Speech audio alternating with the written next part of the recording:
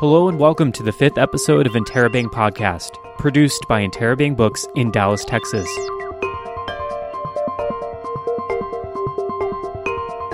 On this week's show, we have an interview with Julie Baerwald, the author of Spineless, The Science of Jellyfish and the Art of Growing a Backbone.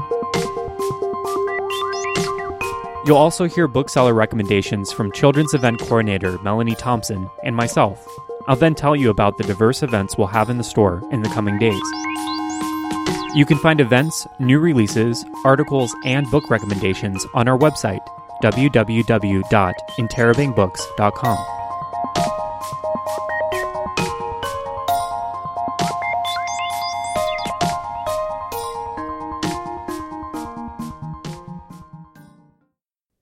To begin with, here's Adult Events Coordinator Tom Blute with our featured event of the week.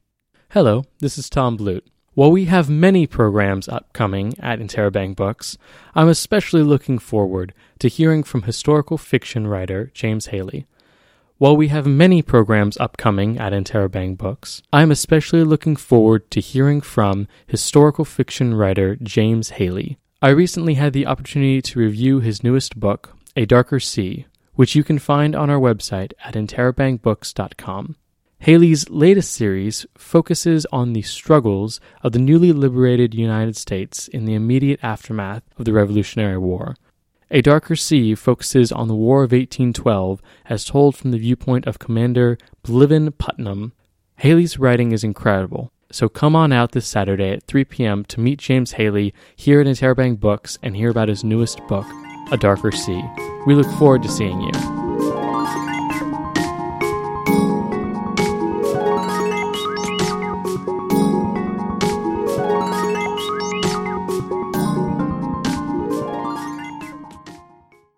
Julie Baerwald has made a name for herself as a freelance science writer, contributing to the New York Times, the Huffington Post, National Geographic, and a score of other magazines and textbooks. She received a PhD from the University of Southern California in 1998. Since then, she's traveled the world, participating in countless expeditions in study of marine wildlife and habitats. Her new book, Spineless, just came out last week. Here's her conversation with Elizabeth Hamilton, recorded last week on Skype. So, thanks for taking the time. I'm so delighted. I'm excited to be at Interrobang, and I'm excited to be on the podcast. So it's great. Sweet. Well, we're really looking forward to having you. And I really enjoyed your book. This is it. This is your first book. It's my first. I read some other reference books and more academic kind of things. But yeah, this is my first book that came from my heart. So your book is about jellyfish, and it's also, though, about you and how you came to love marine biology, and especially how you came to do that while living in Austin, which is landlocked, of course. And so I know that you talk a lot about this in the book, but maybe you could start by telling us a little bit about why marine biology. What about the sea and the creatures in it really interested you? It's such a good question because I grew up totally landlocked in Missouri, in St. Louis. And so I had never been in the ocean, as a kid. All of our family vacations were actually to national parks on land. So I never got to even go on a beach vacation. And then, my junior year, I went to Israel for college to do a year abroad, and I was pretty miserable there because of the politics and because I was 19 and everybody my age was in the army who lived there. And I had this random chance to go down and go diving in the Red Sea, take a marine ecology course. And from the minute I stuck my head in the water, it was this world opened up and I realized, wow, this is most of our planet. And there was also this really cool connection because I had been a math major and I had gotten to the part of math that was really theoretical, and it was beautiful in a sort of abstract way, but it didn't have much of a connection to me or anything I really saw around me. So when the marine ecology professor started explaining how equations could be used to understand the dynamics on the coral reef, I was hooked forever because it gave my math that I had been studying a purpose. And from there on, I just couldn't get away from it. And you went from there to study marine biology, but it wasn't until later that you really were interested in jellyfish. For my PhD, I studied plankton, and I say this a little bit in the book, and it's kind of true. Like, biologists have a funny relationship to math. So some of them absolutely hate it, and some of them absolutely love it. But there's sort of like no middle ground.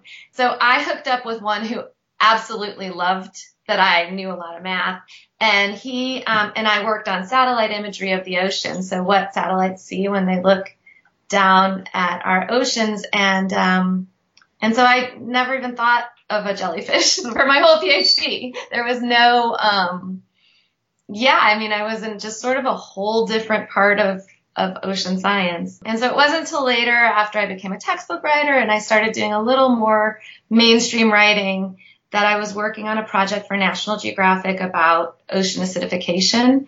And I came across this graphic that was like winners and losers in a future acidified ocean. And jellyfish were on the winner's side. And I thought, do we know? Have we done the experiments? And I dove into the scientific literature and found that not only were the experiments uncertain, but, there was a lot still that needed to be studied, but there was a huge, really exciting debate about what was happening to jellyfish in today's oceans going on in the literature. And so it was really this really cool scientific question that got my interest in the whole story.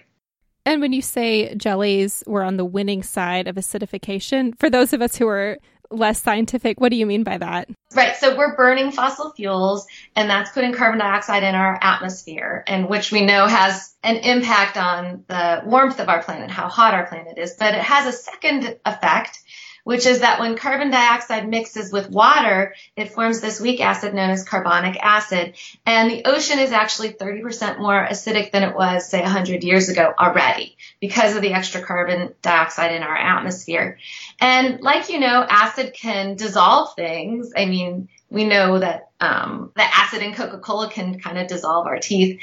So the same thing happens in the ocean, and it can dissolve things with shells pretty easily, and corals with their calcium carbonate skeleton. And so jellyfish that don't have a hard skeleton like that, the idea is, well, ocean acidification won't affect them because they don't have a skeleton to be worried about or to get dissolved away. But there's other things that changing the pH or the acidity of the water can do, and those things really need to be tested. So, are jellyfish on the rise? I think the way to say it is that there are places in the world where jellyfish are on the rise.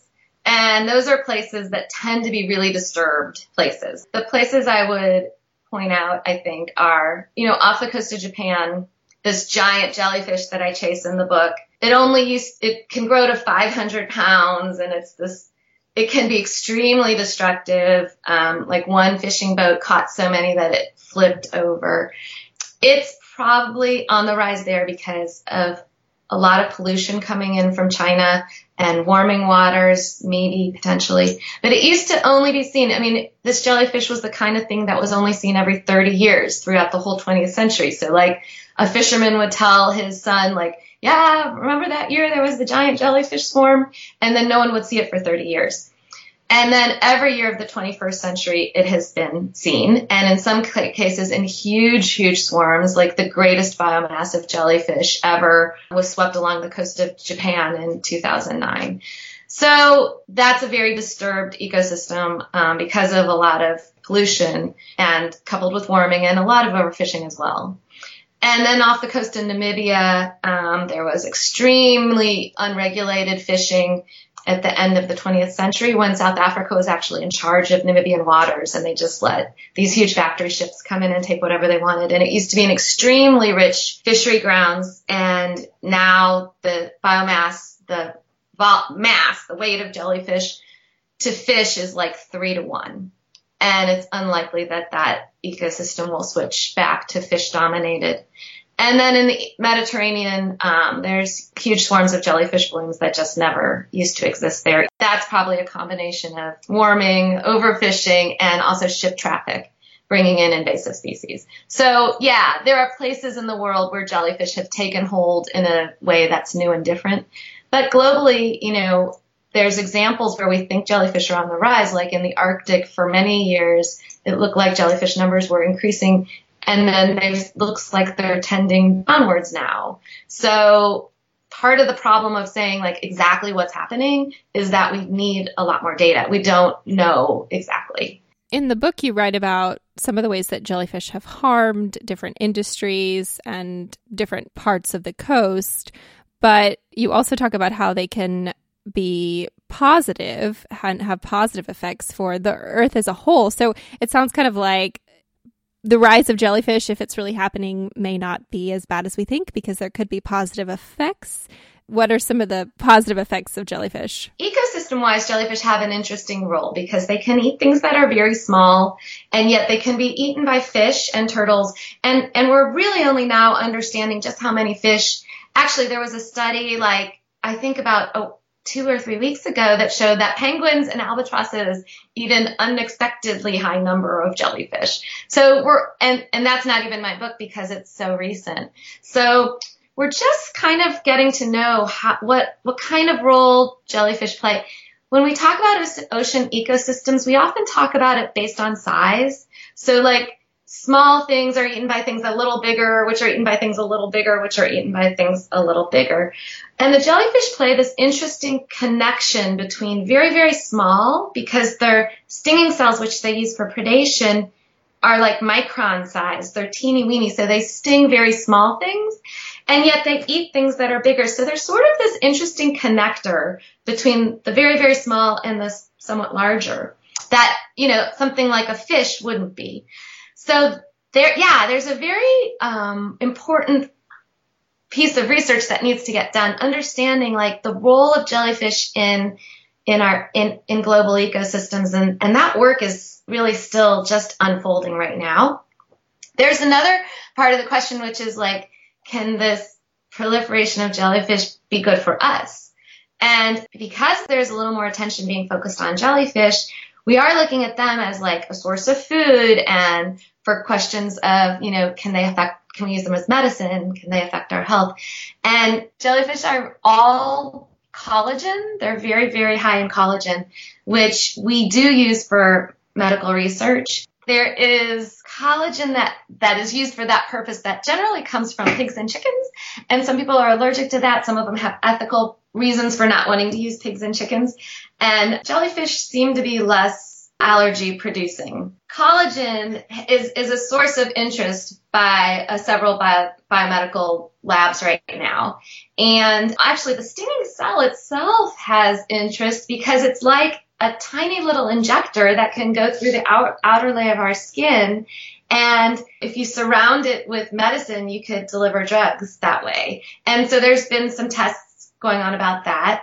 In terms of food, there's some Italians, of course, who are super interested in jellyfish as food. It's been eaten for 1,000 years in Asia.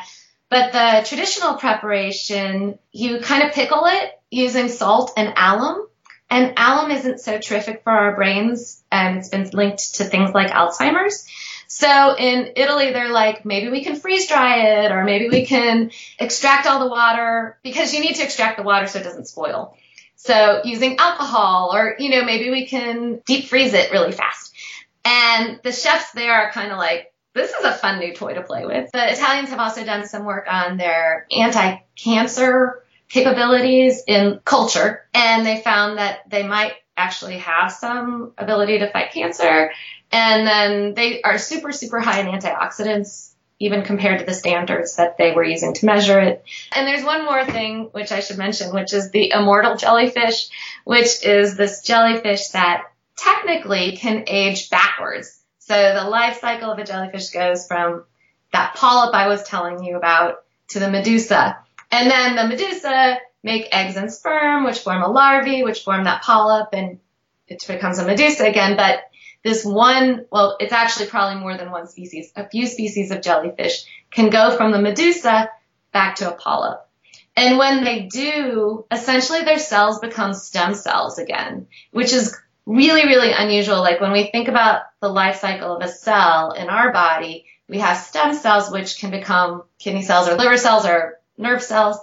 And then once they're a kidney cell or a liver cell, they can't go backwards to become a stem cell again. But in this jellyfish, they do. And the question is how?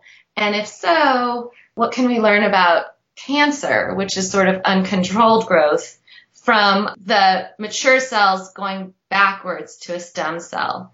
So that's another area of research that's really happening right now and very, very interesting. So yeah, once we start looking at things, we always find uses for them. I thought the subtitle of your book was interesting, The Art of Growing a Backbone. I had a sense that was maybe related to your wanting it to be also a memoir. And so I was wondering if you could talk a little bit about the subtitle and the memoir aspect of the book. Well, so I did a bunch of research for a lot of years on jellyfish, and I went around and I cobbled together these family vacations where I would say, oh, you guys, let's go here, because I would know that there would be a jellyfish scientist I could go talk to nearby. And so I had this giant kind of mess of a book, and I didn't really know what to do with it. And then I realized the jellyfish could kind of guide me. So actually the structure of the book is based on the jellyfish life cycle. And so the first chapter is called the planula, which is kind of like the larvae, the idea of the book. And then for a long time, I'm sitting here in Austin and then going on these little vacations and calling up scientists and talking to them. So I'm almost planted, talking to scientists about, reaching my tentacles out and kind of saying, what is a jellyfish? And throughout that, my notion of who I am as a person really changes. And my idea of myself as not just someone who writes articles or textbooks based on what an editor is telling me to do kind of shifts and becomes one of wow, I want to control the story. And so at some point, I, like the jellyfish, I hop away from the polyp and I become free floating, and I go off to Japan to chase the giant jellyfish, and I do it, by hook and by crook and using frequent flyer miles. And then my idea of what jellyfish are and kind of also what my place in the story is matures. And the last section of the book is called Medusa, which is the mature form of the jellyfish. So the memoir part really is integral to the book and its structure. And I felt like once I figured out that the life cycle of the jellyfish could guide me, the book kind of all fell together at that point. It's been really wonderful to chat with you, and we're really looking forward to having you in the store. I can't wait. I'm really excited. And thank you for inviting me and also offering to have me on the podcast. That was Elizabeth's interview with Julie Baerwald about Julie's new book, Spineless. Catch Julie Baerwald here at the store tonight, Tuesday, November 14th at 7 p.m. Next, here are Melanie Thompson and myself giving you some books to be excited about. Today I'd like to recommend to you Angela Carter's The Bloody Chamber. If you were to mix the tone of Shirley Jackson, Charles Perrault, and Anais Nin, you would find a voice similar to that of Angela Carter. This collection of short stories was largely inspired by the work she had just finished, translating the famous French fairy tales of Charles Perrault. Carter infuses her stories with subtle and outright violence and laces them with layers of sensuality. While commonplace today, these themes and risque content were a bold decision when the book was originally published in 1979. Some stories the reader may recognize, such as Puss in Boots, while the namesake story, The Bloody Chamber, may be less familiar. This is a beautiful 75th anniversary edition put out by Penguin, and I suggest you pick up a copy today. John Ashbery's poetry can be generalized in 3 ways. It's almost always hard to understand, its language is stunning, and it's populated with Ashbery's wit and acumen. Such is the case with his final collection before his passing, Commotion of the Birds. In these poems, Ashbery writes in such a joyfully cynical mode, overriding logic and twisting language in praise of the absurdity of life and of poetry. I can't say I understand many of these poems, and some are downright opaque. But what made Ashbery so incredible was that you don't need to understand the literal meaning of his work. The work is by itself so weird and linguistically dense and enjoyable that the reader can happily try to hold on for the ride. For, as Ashbery writes in this book, the clock is running over, and an octopus wears my wallet now.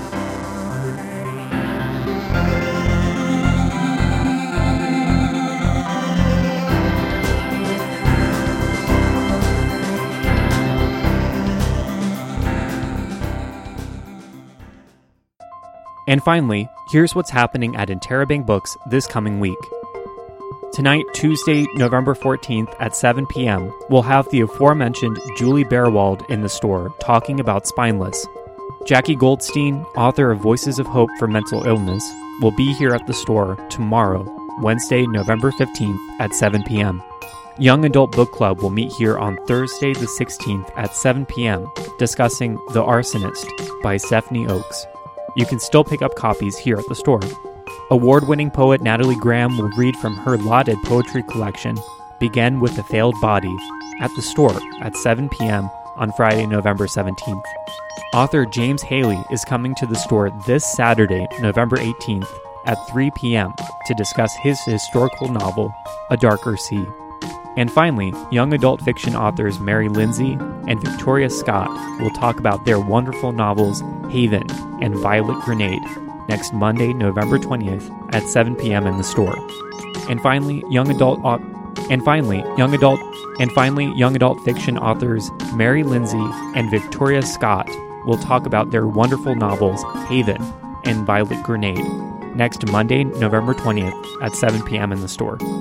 And finally, young adult fiction authors Mary Lindsay and Victoria Scott will talk about their wonderful novels Haven and Violet Grenade next Monday, November 20th at 7 p.m. in the store.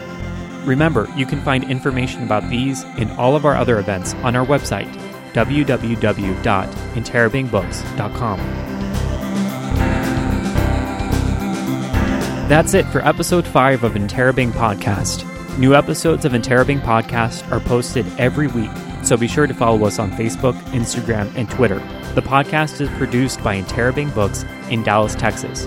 Our music was composed by Carlos Guajardo. I'm Jack Freeman. We hope to see you in the store soon. Have a great week and read fearlessly.